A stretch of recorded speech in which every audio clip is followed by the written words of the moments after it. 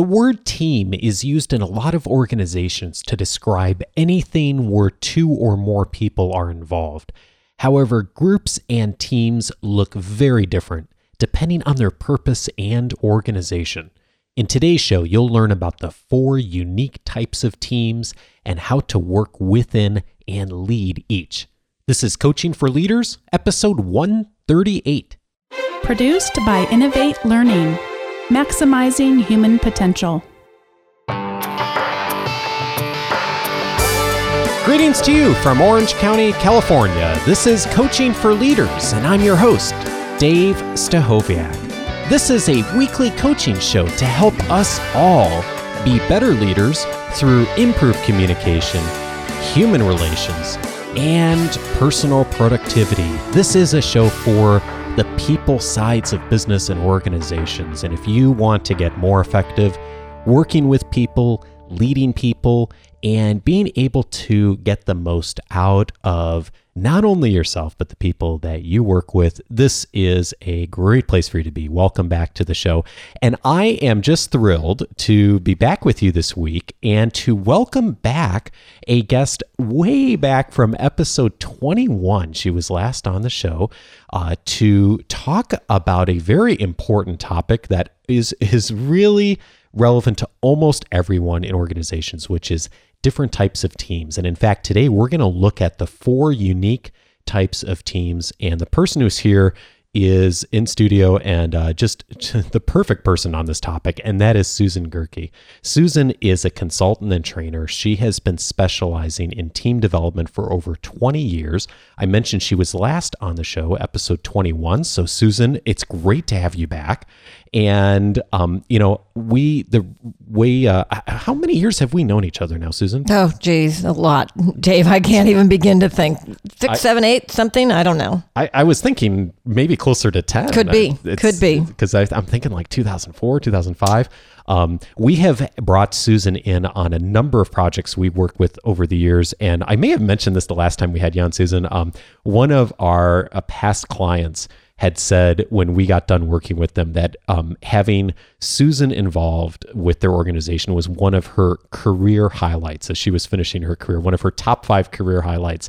Susan is just such a talented facilitator and trainer. She is just one of the best I've seen as far as being able to work with a team of people, help them to have a really productive conversation, and to help teams improve. And that's why I'm thrilled that you're here and that you have you're bringing some of your knowledge and wisdom to us today and to give us a framework to help us think about and appreciate the 4 different unique types of teams. So welcome back to the show. Hey, it's just great to be back with you, Dave. I'm really looking forward to our time together this morning. Well, I thought maybe we'd start off by getting a little bit of a framework on what is a team and how is a team different than just like a whole bunch of people collected together or a group of people.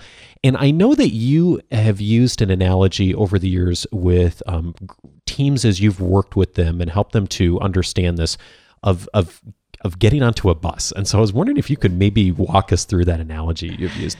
Good. The good old bus analogy. And it is a good one. So think about for a minute, you and I, Dave, could go outside the door here, and I suspect there's a bus comes on the corner over there, Yep. And maybe there's half a dozen people at that bus stop. And one of them's probably going to the store, and somebody else is going to school, and somebody else is on their way home, whatever. Well, they're all going to go on the bus, but each person's really independent from everyone else, and each person can achieve their goal for the day or not, regardless of what anybody else does that gets on that bus. So that I call that a bunch. They're not much common there. They just happen to be in the same place, same time, and exactly using the same resource to get to their goal. Using the same vehicle to get there. And we probably have some bunches in our organizations, hopefully actually not too many of those. But let's step it up and look at what a group might be.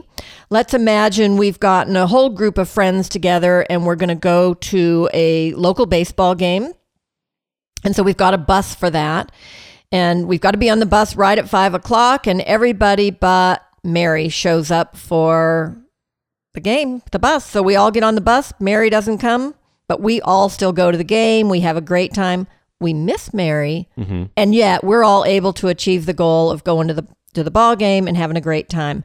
That's like a group for me. And we have lots of groups in organizations where we're all trying to focus on the same thing.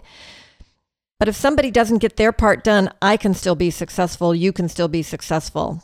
And we have lots of those. And so the difference between that and a bunch is we're all working toward a similar objective. That's right. Got it. Good. And then we can go to what I would call a team. And that is, let's imagine we're taking a bus. We're going to go up to the mountains for the weekend. So we've got a whole bunch of people on the bus. We're all going to the mountains for the weekend. We're very excited. And it turns out we have a bus driver who's not the best driver, and he drives too fast, coming around a curve, slams on the brakes, and we now are precariously balancing between staying on the road and falling into a deep ravine. We are now a team because anything that anyone does is going to impact everybody else on the bus, either positively or negatively, right? So if there's 20 people on the bus, what one person does or does not do, leaning to the right or to the left, might impact the success of the entire team. Exactly. So we're all going to die together, or we're all going to live together. And that's a team. And we do have lots of teams and organizations. And we have some groups that maybe need to be teams.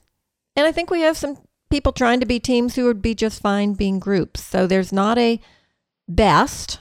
It's getting some clarity around what does this group of people need to be, a team or a group? Well, I like that thought on the, there's not necessarily, it's not that everyone necessarily needs to be a team. I mean, certainly there are times we all get on a bus and we're just going to our own place, or we're getting on a group and we don't need to necessarily be a team. So it is interesting that sometimes leaders and organizations feel like everyone has to be a perfect team and work together perfectly, and that's not necessarily always the case. Right. And actually, we use the word team very broadly. We use it, the whole organization. We're team, whatever the name of our company is or whatever.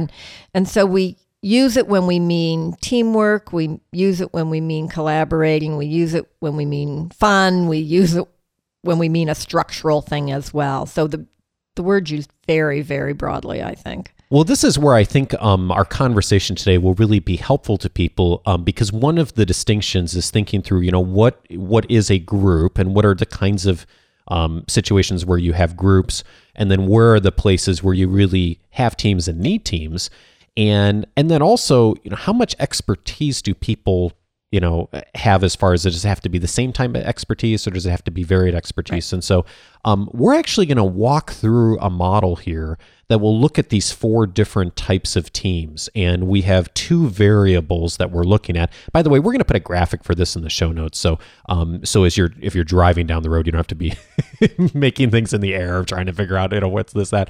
But I think if you think about the 2 variables first that we're looking at, Susan, one of the variables I know you've articulated to me is whether people are working pretty independently or if they're going to be interdependent.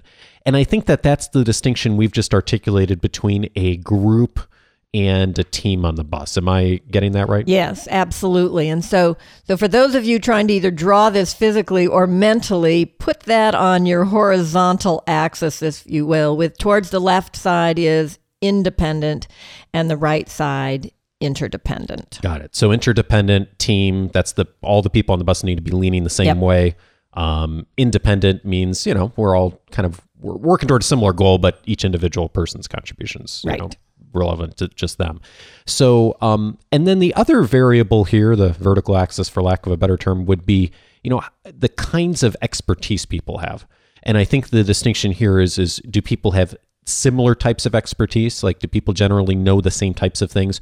Or is there varied expertise? Like, I may be an expert in one particular area and someone else may be an expert in something else. Am I capturing that right? Yeah. So now if we go from bottom to top, then the bottom of that axis, if you will, is similar expertise.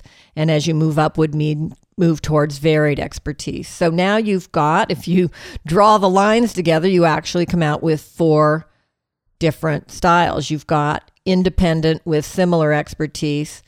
Above that, independent with varied expertise. Move to the right side, bottom right, you've got similar expertise and interdependent. and you move to the upper right, and you've got the varied expertise and interdependence. So now you've got 4 types of teams, and these really are on continuums. And for thinking about this, it helps to think of it as 4 types of teams. Perfect. So let's look at something that is something I think that most of us would understand and appreciate is, how these different 4 types of teams play out on something that a lot of us would know, which is sports teams. Yeah, it's a great way to think about it, I think. And people say, oh, sports. But, we're familiar with sports, and it really and it does show, I think, very well what each of these 4 types are like. Yeah. Okay, so let's look at these. Which one should we start with? I find it helpful to start with the bottom left, which would be the independent and similar expertise. Oh, okay. And so you can use a couple of different kinds of teams there. You can think about a golfing team, or I like to think about a bowling team. Maybe because I bowled several years ago on a bowling team. But you were on a bowling team? Yeah, that's where my husband and I kind of hung out and found each other. Oh, that's awesome. Honestly. I didn't know that. Yeah, so this is a very long time ago. Okay, good. That's a whole nother conversation for another day. Conversation for another day. But think about this. On a bowling team, generally, let's say we've got 4 people on our bowling team. And so we all have to be able to throw the ball down the alley and knock down pins. And we don't have the option, if we leave a very difficult number of pins up there, to ask somebody else on the team to throw that ball for us. We each have to knock our own pins down, which means we have to have the same expertise, right? Yep. And then in terms of interdependence versus independence, well, you could be off, Dave, getting us some beers. Well, I'm having a conversation with, Jill over here while Fred is taking his turn. And so we don't even have to watch each other or pay any attention while we're taking our turns. We just have to, when it's our turn, we get up and do our turn. And so we really are very independent. And in the end, we're called a team because at the end of the game, our scores are all added up. Yep. And we take that, and that's our score, and we compare it to the other bowling teams that have been playing. Got it. That makes sense. But think of that's like a group, right? We just add up what everybody did. Yep. And everyone is doing the same kind of skill, but is really, just what I do. It doesn't affect necessarily what your performance is that day. That kind of thing. If you have a bad night, doesn't matter. I might have a really great night.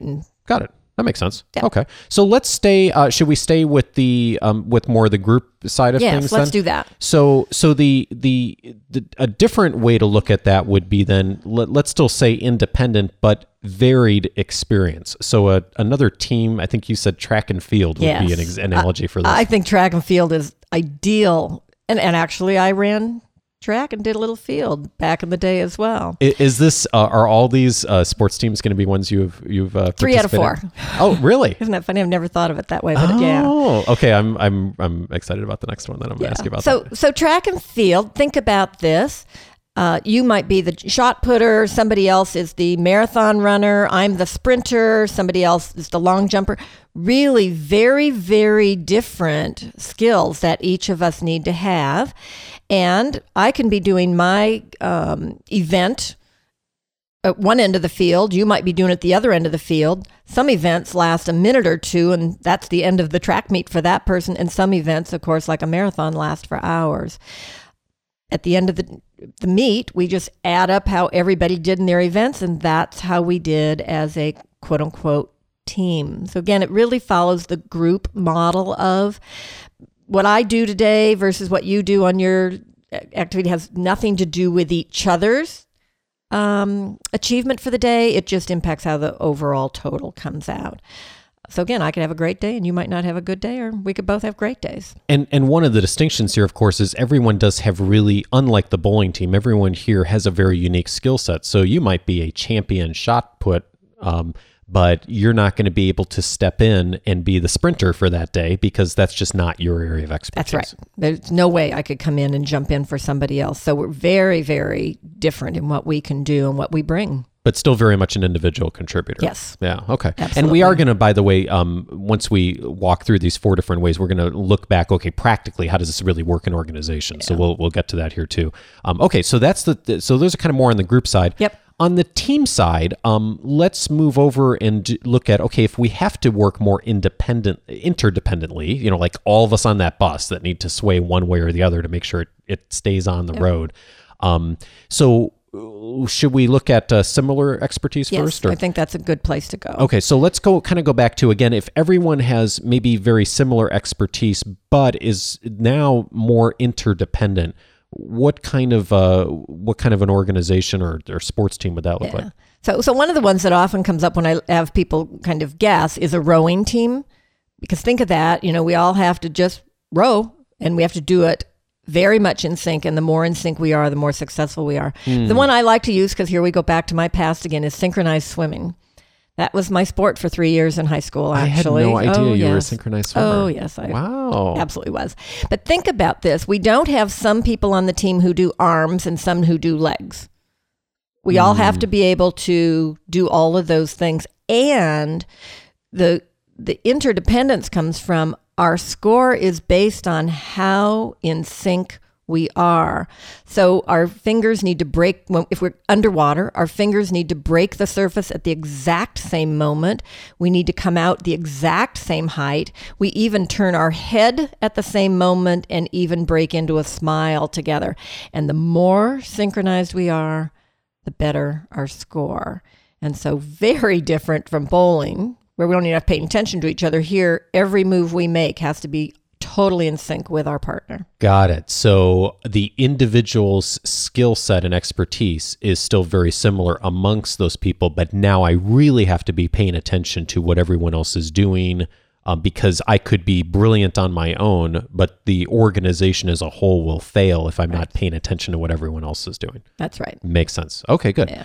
And then our final of these four is both very interdependent, but also having tremendously varied expertise. And the sports team here you've described as a football team. Football team is the sports team, I think, that really works best for this. And part of that is, think about football. We have a different team for offense than defense. I mean, the same guys don't even play both of those. And in many sports like basketball or soccer or baseball, everybody plays both an offensive and defensive roles. Not in football. And so very unique. And then, of course, we have people who all they do is kick, and people whose job is to pass, and people whose whole job is to knock other people down. And so very specific and unique skills. And the interdependence is amazing. If you're the running back, and let's say you're an end, right? I am the quarterback. When I throw the ball to you, I don't throw it to where you are right now. I throw it to where you're supposed to be. And the only way it works is if the guys who are supposed to tackle get their job done, then it all works.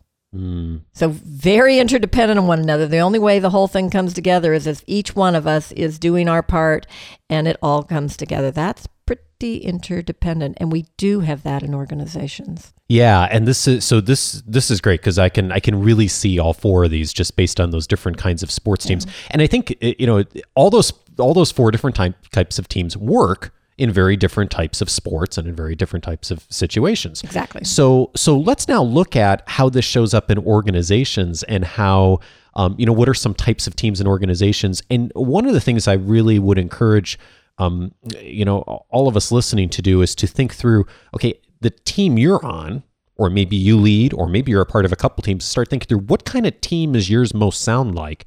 And is that the right place for your team to be? And if it's not, we'll talk about some strategies and tools for that too. But let's go back now. Let's go to that first one again, the bowling team. So this is, again, people with pretty similar expertise, but working very independently.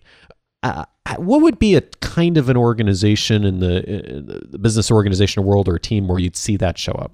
One of the ones I like to use is an accounts payable department.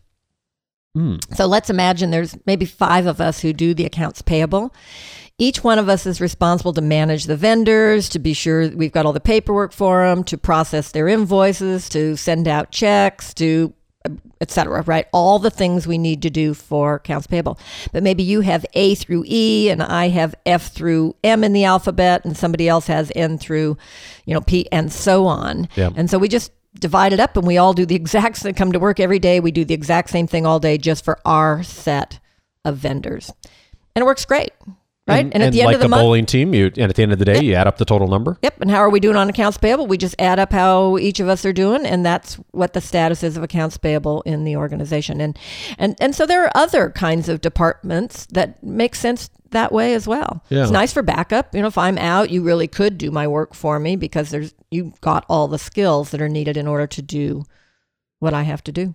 And I know one of the things that's helpful is thinking through, like, what are the kinds of like cooperation, coordination types things, maybe even meetings, communication, goals, rewards, all of that. How does that work in a team like this? What are some of the ways that a leader or a team member would be thinking through how to utilize that well? Yeah, it's all actually might be easier, Dave, to talk about some of that once we've identified the teams a little bit more. Oh, okay, sure. So let's hold on to that for a minute if we could. We'll go to the next one. Just get the examples out. Yeah, sure, I think that'll help people. Okay, sounds good. So let's go up to the track and field example again. So this again is varied, pretty varied expertise, but still working pretty independently. And you've written down here on our notes that a sales team is often a good analogy for this. Or it could be. But so let's talk about a sales team. For example, maybe we have 4 really unique product lines. And so we've got a salesperson in charge of each of those product lines, which might also mean that they have some really unique clients that are different from one another. So I know my product line inside and out, and you know yours inside and out, but you can't trade me for you. Mm-hmm. You work on something totally, you're selling something totally different from me. And so at the end of the month, how are we doing on sales? We add up how all of us are doing. But there's no interdependence. There's not a lot I can do to help you. Now, can I teach you some sales skills or some of that? Maybe. But how I spend most of my day and who I'm talking to and how I sell to that client, that kind of a product might be really, really different from yours. Yours might be a real quick sales cycle. Mine might be months or years long.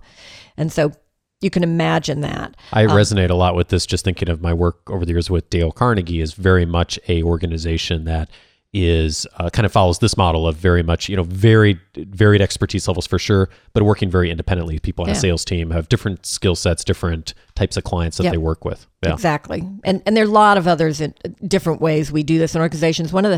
We sometimes put cross-functional groups together for a short while to do something. And depending on how they do that work, sometimes they end up being a track and field team versus a football team. Got it.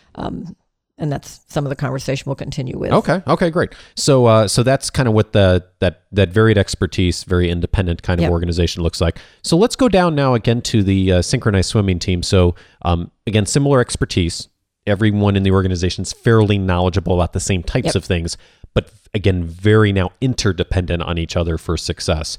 And you mentioned a call center is something that is aligns with this. Yeah, I've had some clients who really focused on having excellent call centers, and certainly everybody has to be able to respond to calls and answer calls and handle whatever call comes to them. And so there's your similar expertise. However, the level of coordination to be sure the calls are going to the right place, and if a call needs to go to a second level person, that's happening appropriately and people are picking things up from the calling queue and that everything's being handled. There's a lot of coordination and cooperation with that as well. And so that ends up being kind of an interesting example, I think. You as you were saying that, I was thinking almost a software team in some ways could be similar to this too, where a lot of times people will have a similar expertise as far as coding, but they do have to work really closely together as far as communication to figure out what everyone's working on, who's doing the debugging, who's doing the checking of everything. So and if we're working on an application together and we're putting together pieces of it, it's got to all come together at the end. Yeah, and so the coordination becomes really important. Okay, makes sense. And then of course, the football team, again, varied expertise and quite highly interdependent with each other.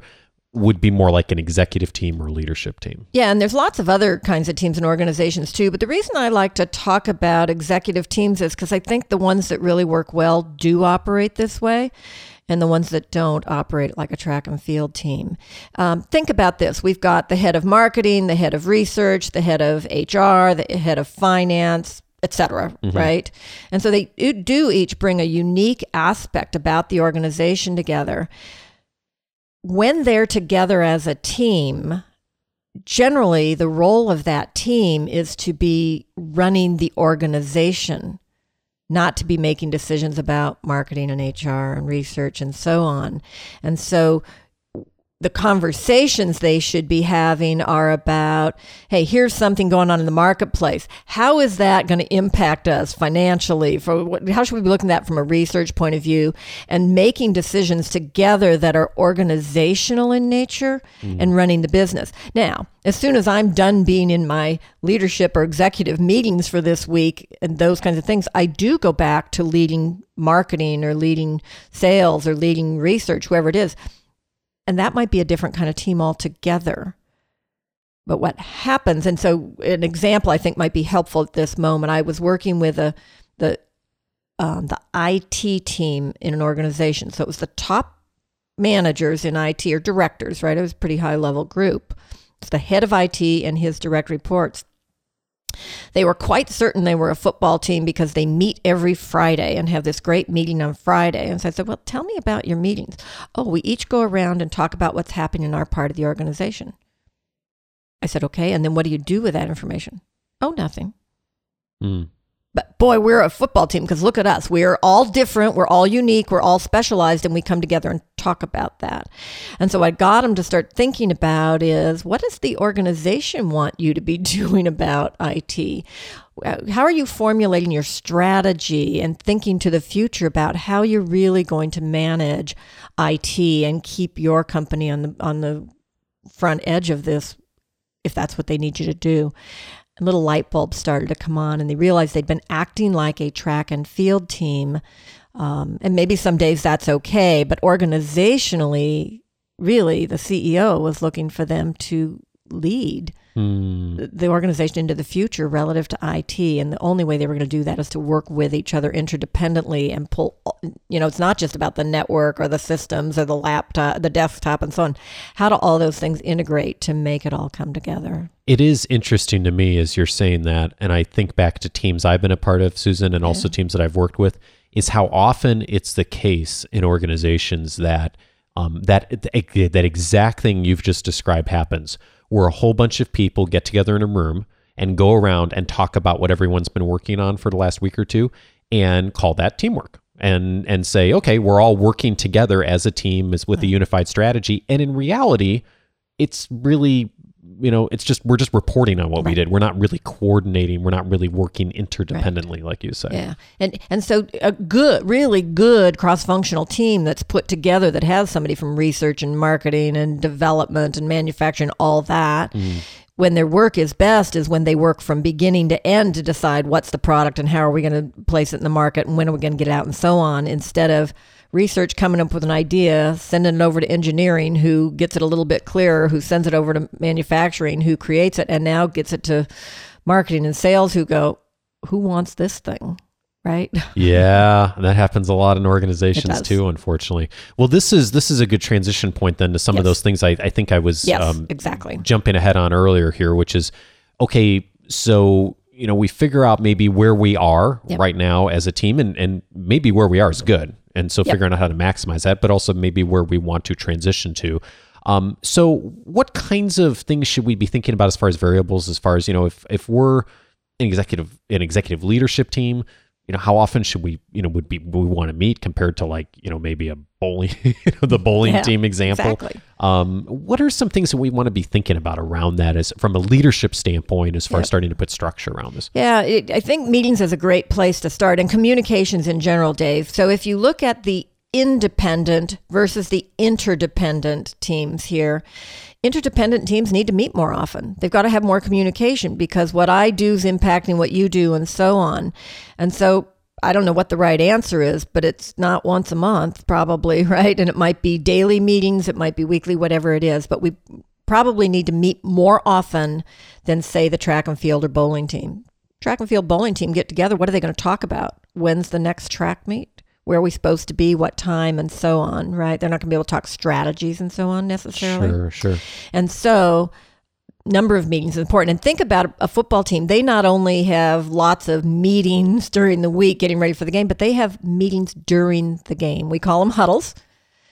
But really, they're meeting constantly to be sure they're sharing and exchanging information so that they can continue to adapt to what's happening in the situation.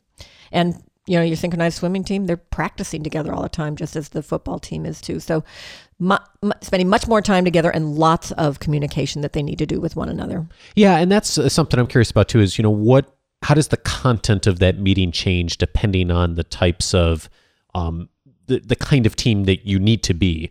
How is that different in maybe an executive leadership team versus, a bowling team or track and field team would still meet, but the conversation's different. Yeah, the conversation's different. And, some of what drives that is probably the goals can help us look at what those conversations need to be. But it truly also is, we need to think about how it is we're interdependent, and that should be driving what our agendas are about, right? Our interdependence level. But that really gets us to goals, which is, I think, a second really key area besides looking at meetings. And that is those interdependent teams need to have their primary goal be team-based. And so the team goal is the dominant goal, where the independent teams are going to do better actually by being driven by individual goals. First, the team second. So here's an example I think that we can relate to. So it's the Super Bowl. Clearly, the football team is trying to win the game, and everybody's got that goal. And so that's a team goal. However, we might have a running back who's just 120 yards away from making a lifetime record for himself or, for the team or something. And so, we'd like to get the ball to him a lot. However, if the opposition keeps knocking him down when we get the ball to him, we're going to stop. And his goal will have to go away in service of the bigger goal. And so when we look at our synchronized swimming or our football teams, are we paying attention and clear about what's the team goal and making that dominant over individual goals, which means that's also what we have to reward. So part of what I want to be thinking about as a leader is if I'm running an executive leadership team and I haven't articulated what the team goal is, or people aren't really aware of that's probably a problem. Same thing as if, I'm running a, accounts payable team.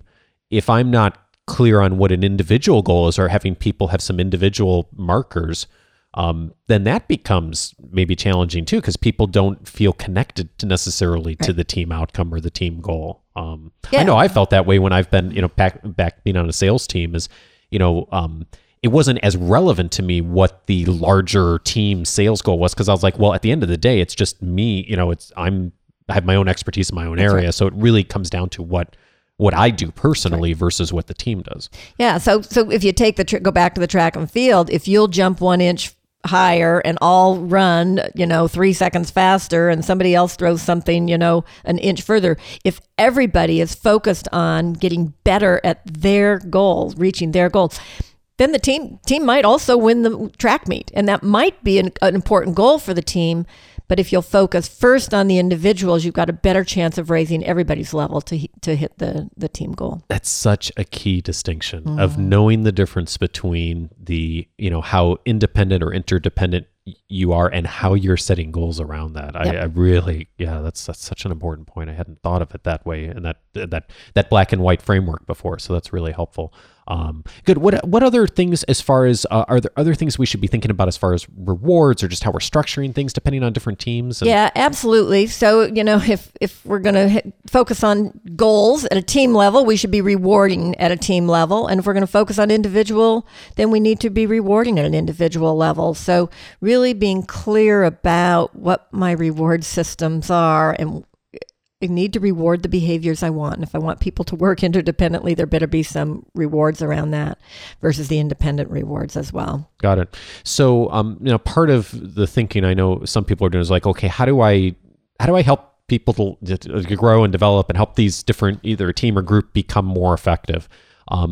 Your expertise, Susan, is really training and how to get teams to work together more effectively. So, how would you approach developing a team that's in kind of these different 4 categories? What are the kinds of things that you think of when you're brought into an organization and they say, okay, we're a synchronized swimming team, how do you handle that, like approaching a call center versus working with an executive leadership team? Well, we start by having the conversation about what kind of team are you, so that we even get this framework. I like to get this framework in front of them and have the team have the conversation about what kind of team are we? What kind of team do we need to be? So I'll walk through this. I'll draw it up on a whiteboard or a flip chart, and then I give them sticky dots. I give them 2 colors of sticky dots if we're working on a flip chart, or 2 colors of markers on a whiteboard to mark where they think the team is now and where they think the team needs to be for it to do its best work and be most effective. And then the conversation's fascinating, Dave. Oh, I bet. Because not everybody has exactly the same dots usually, but then we can get some more clarity around how we see the team. And again, whether it's more of a group or a team doesn't matter so much. They still have some goals they need to achieve. And so from there, then we can step back and say, okay, so what does this team need? If it needs to be more similar in expertise or less so, or more interdependent or less so, then we can look at, do we need to focus more on the group's purpose? Is there not clarity of purpose or goals, or do we need to do something about the reward systems, or are our meetings a problem and we need to restructure how we're going to do our meetings?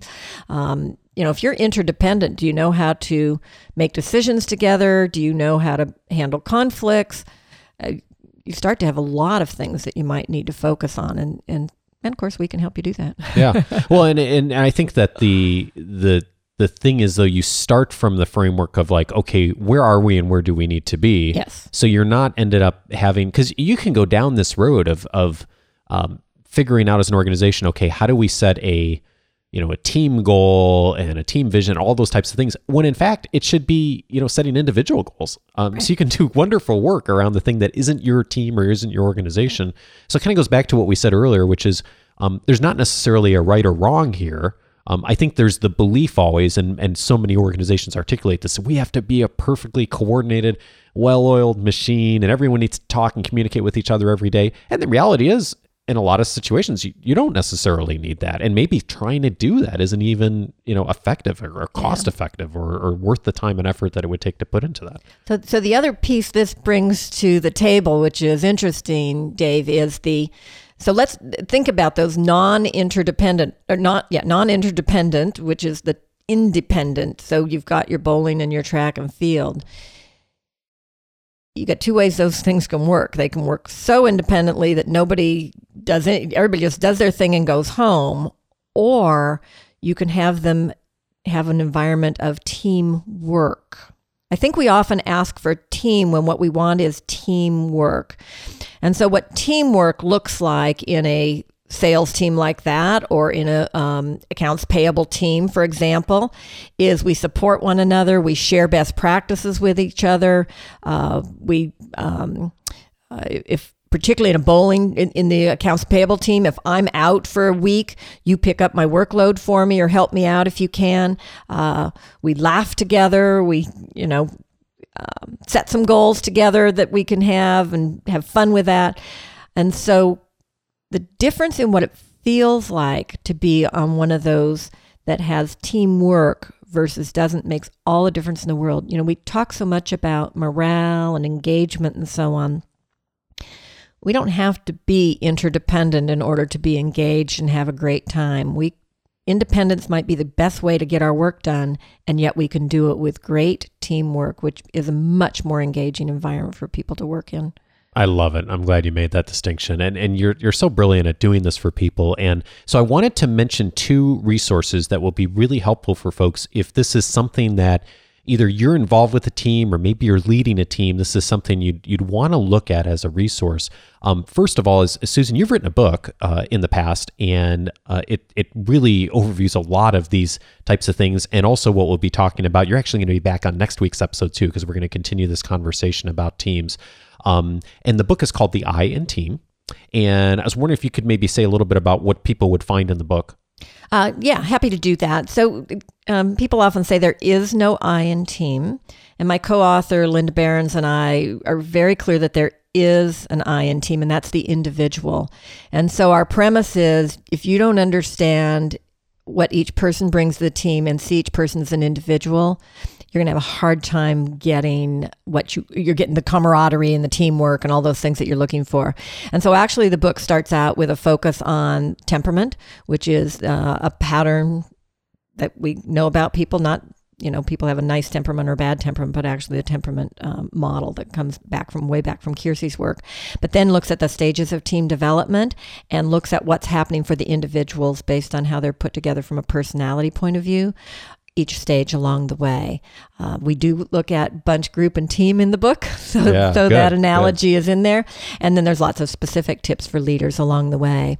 And the topic we're going to spend time on next week is the stages of team development, and that's got very, very close connection to what's in the book. Absolutely. Great. So that's a great resource. I mean, if this has sparked your interest on things that would be helpful, if a framework around teams. And the resource I really want to tell folks about, Susan, you and your partner, David Hutchins, who we've got to have on the show too, by the way, because David's great. And he's just such a brilliant storyteller, is to, one of the things that a lot of organizations struggle with is that they know they need to do more development around how to get their teams to be more effective. But they maybe don't have the time or the resources to bring in a trained, hire someone from the outside and bring them as a facilitator. Of course, you do that, Susan. But, sure. One of the things you and David have created a full curriculum of resources for trainers, people who have an expertise in doing training and training in organizations, that essentially is something people can utilize to train their organizations. And so I was wondering if you could say a little bit about that too, and where people could find out more about that if that struck their interest. Happy to. So it's a product called GoTeam, and you can find it at www.goteamresources.com. And what GoTeam is it's 18 individual topics, 2 to 3 hours in length, really for intact teams. So groups that work together or teams that work together. They're the topics that I've certainly learned over all these years, the ones that teams need to focus on. And so there's a participant guide for each person that has the content in it. There's a facilitator guide for the trainer or OD professional or whoever it is who knows how to work with teams to guide them through these topics. So whether it's managing conflict or setting up some operating guidelines or learning how to make decisions together or building trust or managing change that's coming along for the team. So there's topics all the way from, hey, we're really new and we got to get started, to, hey, we've been at this for a while, but geez, all this change is coming at us, or we need to be more creative, or those kinds of things. So we're really proud of the product. I use it a lot with the teams I work with, and find you can get a team to give you 2 or 3 hours, and then they need to go back and apply it and do some real work. And then you can come back together with another topic when they're ready. That's what I love about what you've created. It is what you've been doing for decades with teams. It's your content, your material. You've thought through all of the analogies, all the workflow to take people through that really gives them a value. And, a trainer in an organization internally can pick it up, utilize it. So if that's something that's of interest, I'd really encourage you to check it out. I've looked through many of the materials. I've seen Susan present on it. It's just brilliantly put together, and the content's really accessible for people. So if that's something you want your team to get more effective, I definitely would recommend checking that out. And also check out next week's episode, because Susan is going to be back. We're going to talk through the four stages of team development? Am I remembering that right? And actually, John Dixon, who was on the show a few weeks ago, had alluded to this in his leadership role of like kind of these 4 stages. So we're going to go through this in great detail and talk about, when you're starting up a team and you're working with a team, what are the kinds of things you're going to experience and go through. Susan's going to walk through us that in detail next week on the show. So I know that'll be really valuable to people. So I'm excited to have you back next week. Hey, I'm looking forward to it. Great. Well, thank you for coming in. I so appreciate it. Oh, well, thanks for having me as always, Dave. And you can find Susan at goteamresources.com, or her own personal website is susangerke.com, and I'll have a link to that in the show notes as well.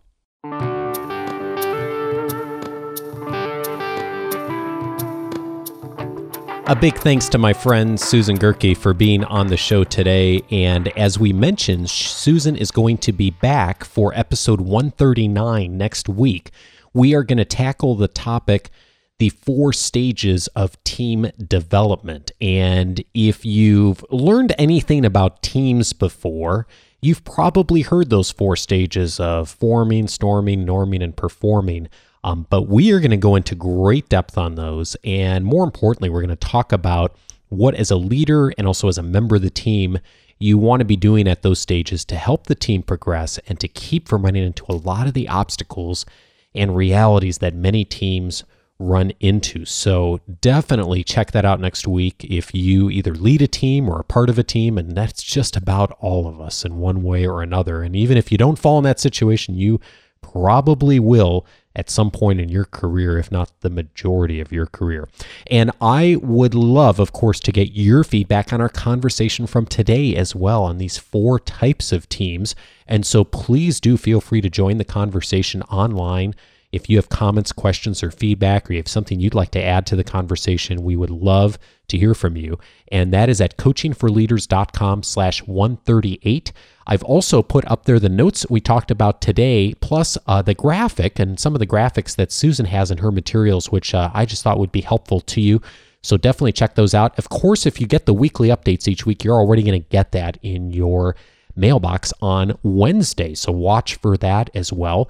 And as always, if you have comments, questions, or feedback about the show in general, anything around communication, human relations, or personal productivity, you can always get that to me at coachingforleaders.com/feedback. And I do have one question this week. Actually, I have a few questions, but unfortunately, I don't have time to hit all of them. But I do have one question that's actually been waiting here a couple of weeks from Laura. Laura, thank you for sending this in. I'll read it here and then respond. Laura says, I'm an introvert, plain and simple.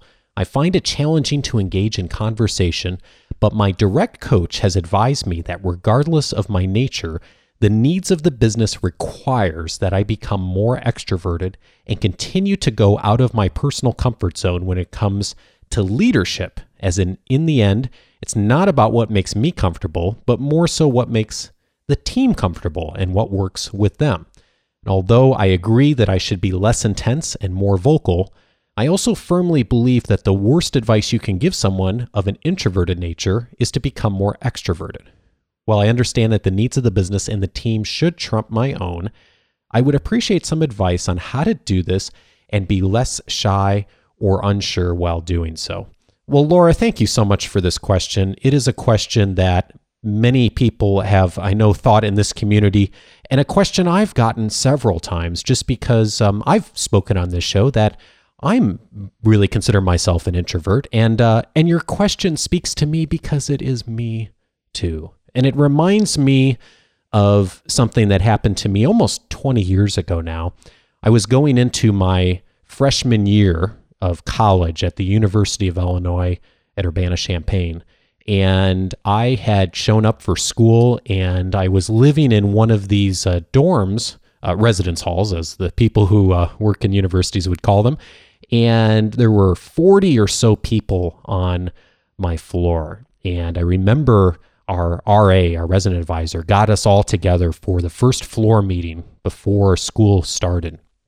And there was, 40 or 45 guys were all in this floor lounge packed together. And it was just people on top of people and all trying to get in there so we could hear what our RA had to say. It was the middle of August in the middle of Central Illinois, no air conditioning. It was hot. It was uncomfortable. No one wanted to be there. And at that meeting, he was, one of the things he needed to do was to get floor officers, so president of the floor, vice president of the floor, who would serve the group of guys that year.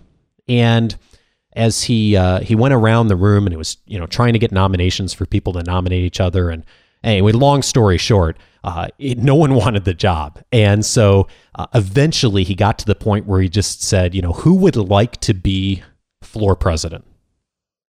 And he asked that question. I remember there was silence in the room. And I don't know how long it was. I don't know if it was 10 seconds or 20 seconds or whatever. But in that 10 seconds, I had like a whole series of thoughts went through my mind. I remember thinking that at that point in my life, I had realized toward the end of high school that I needed to get out of my comfort zone better. I needed to be more able to communicate with people, to get my message out there, to be more confident in expressing myself. I was just such a shy, quiet kid in high school. In fact, my entire childhood, I was quiet and shy, never said much. And I realized that, well, that's who I was. I also wanted to be, I wanted to have more tools than that. I wanted to be able to interact and engage with people in the times I wanted to. And I knew that going to college, I really wanted to get better at that. I didn't want to change who I was, but I wanted to get better at stepping out of my comfort zone, of taking risks, of being more vocal. And so that whole series of thoughts flew through my mind in about 10 seconds, and no one in the room said a word. And I sort of sheepishly raised my hand and I said, "Okay, Mike, I'll do it." And as soon as I did that, everyone in the room breathed this huge sigh of relief because they didn't have to do it. And I was like, what did I get myself into? But here's the thing, Laura, is I look back on that now, and that very first challenge of myself, of stepping out of my comfort zone, of being more confident in my communications, that led me to be the floor president that year. That led me to eventually be on the hall console. That led me to my first job on campus. That led me to being a manager of student employees of over 40 people by the time I graduated college, an experience almost nobody I had that I ever went to school with. It led me to eventually getting interviewed by Microsoft and several other firms when I was coming out of college. It led to so many things, including, if I look back today, all the way up to meeting Bonnie, living in Southern California, doing all the things I'm doing professionally. Had I not raised my hand that day, I would be on a different path. Sure, I'd still be doing something, but it wouldn't be this. And so my advice for you, Laura, is first of all, I've been there, and so I would look at this not as an either or, which is how you framed your question. Should I stay being an introvert, or you're asking is should I be more extroverted, as your coach is saying? And I would suggest to you that you're both right. Yes, you should stay who you are. Do not change who you are. I am still an introvert. I will always be an introvert. That is my comfort zone. That is what gives me joy and energy. And I also want to have the tools to do the things I love to do in my life, which is to be able to engage with people, to serve people well, to have a wonderful marriage, to be a parent, to get to work with a team of people, which I enjoy doing every single day. And so I would challenge you not to look at it as an either or, is that you can both be right. You can be who you are. When I talk with clients about learning new skills and they feel like they have to change who they are, I will often use the analogy of it's like a toolbox. We all have a toolbox of skills, and there are tools we all love to use, and there are go-to tools. But we can also learn how to use new tools, and we can build the number of tools that we have in our toolbox. And the more tools we have in our toolbox and that we are trained to use well, the more we can interact well in all kinds of different situations. And so, Laura, I have a few specific suggestions for you as well. One is I would work with your coach to find those opportunities. You already said it yourself in the question. I agree that I should be less intense and more vocal. So there's your first opportunity right there, is to look for opportunities for that and to look, to work with your coach potentially to identify those opportunities and to start to put in systems in place that will get you there. For me, Toastmasters was a wonderful way that helped me to become more confident in my communications. I volunteered. I went to Toastmasters speaking competitions. I won awards. It was a lot of fun, but it wasn't an overnight thing. I took little steps along the way. And so I challenge you to do that as well, too. I volunteered for lots of speaking opportunities, things that were out of my comfort zone, but I volunteered to do them. 3 specific episodes from this show that I also think would be helpful to you, Laura, and anyone else who's in this situation. I would suggest checking out episode 115. On episode 115, I had Tony Stubblebine on the show. He's the CEO of a company called Lyft. And they have a really cool app software platform that's put together to help people, to encourage them to really step out and to do the habits that they want to do. And one of your habits may be speaking up each day in some situation. So one immediate place you could go is I've created a coaching plan on their system. It's called Become a More Respected Manager, but a lot of it is really about how to step out of your comfort zone as a manager to engage more with people. Whether you're a manager or not, I think you'd find value in it. So if you'd like to check that out, once you've created a Lyft account, you can go to coachingforleaders.com/LyftPlan. And those of you who's Lyft can check that out as well. The other episode I'd suggest, Laura, is go ahead and listen to Susan Cain's interview with me back in episode 44. Susan is the author of the book Quiet, The Power of Introverts in a World That Can't Stop Talking. It's a fantastic book. Susan's done a wonderful TED Talk on that book. I was privileged to have a chance to interview her, and she just has a wonderful message for both introverts and extroverts and the importance of both skill sets in the workplace. By the way, a side note, you can be just as effective as a leader as an extrovert as you can be as an introvert. The research is very conclusive that you can do well in both areas. So, and her book is really solid on that. So check out the interview first, and I really encourage you to check out the book if you haven't already. And then finally, I would also recommend, if you haven't already listened to it, from 2 weeks ago, episode 136 with Doug Conant. Doug has identified himself many times publicly as an introvert, someone who's quieter. He talked about that on the show and some of the challenges he had to work through in order to be more effective. And, he found his own way. He engaged by starting to write letters and wrote 30,000 letters over his tenure as a CEO, and that's how he chose to connect with people. And look what Campbell Soup is doing today. Man, I mean, they had a tremendous turnaround, and a big part of that was the leadership that Doug Conant brought into that organization. So if you're looking for some inspiration, episode 136 is one place to check out that. Laura, I hope that's helpful, and drop me a note and let me know what you do. And anyone listening, if you take any of those suggestions, definitely let me know. Put a comment up on the board and let me know what has worked for you. I would love to know what is working for all of the members of our community. Hey, a huge thank you this week to folks who subscribe to the weekly update and are now getting the notes for the episodes in their inbox each week, as well as my weekly article.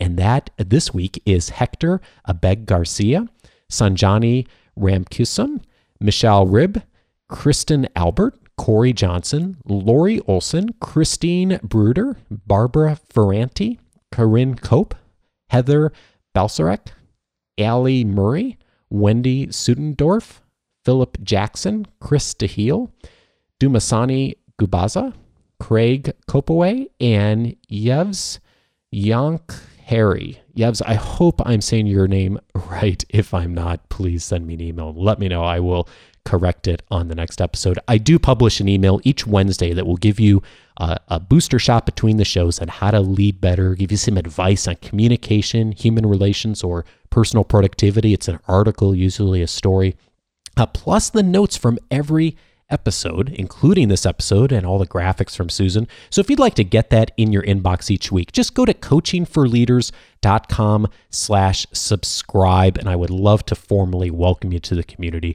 Plus, you'll get instant access to my video overview and a downloadable guide on the 10 leadership books that will help you to get even better results from others and even better results for yourself, of course, too. Hey, a big thank you as well this week to Anthony out in the UK, big shout out, Anthony. Thank you so much for the kind written review you left on iTunes. Just really nice of you, man. I appreciate it so much. And also, Michelle, thank you so much for the review all the way out in Saudi Arabia on the iTunes store there. Thank you as well. And I know you asked a question on the review, and I will get to that here in a future episode, so thank you in advance. Hey, if this show's been of value to you as well, it is tremendously helpful to the community to get reviews on the major audio directories. So if you use iTunes, coachingforleaders.com/iTunes, and if you use Stitcher, coachingforleaders.com/Stitcher, and please leave a written review there. I would love to thank you personally as well. Hey, have a great week, and again, join us next week. Again, Susan Gerke will be back for episode 139, The 4 Stages of Team Development. Thanks, everyone. Take care.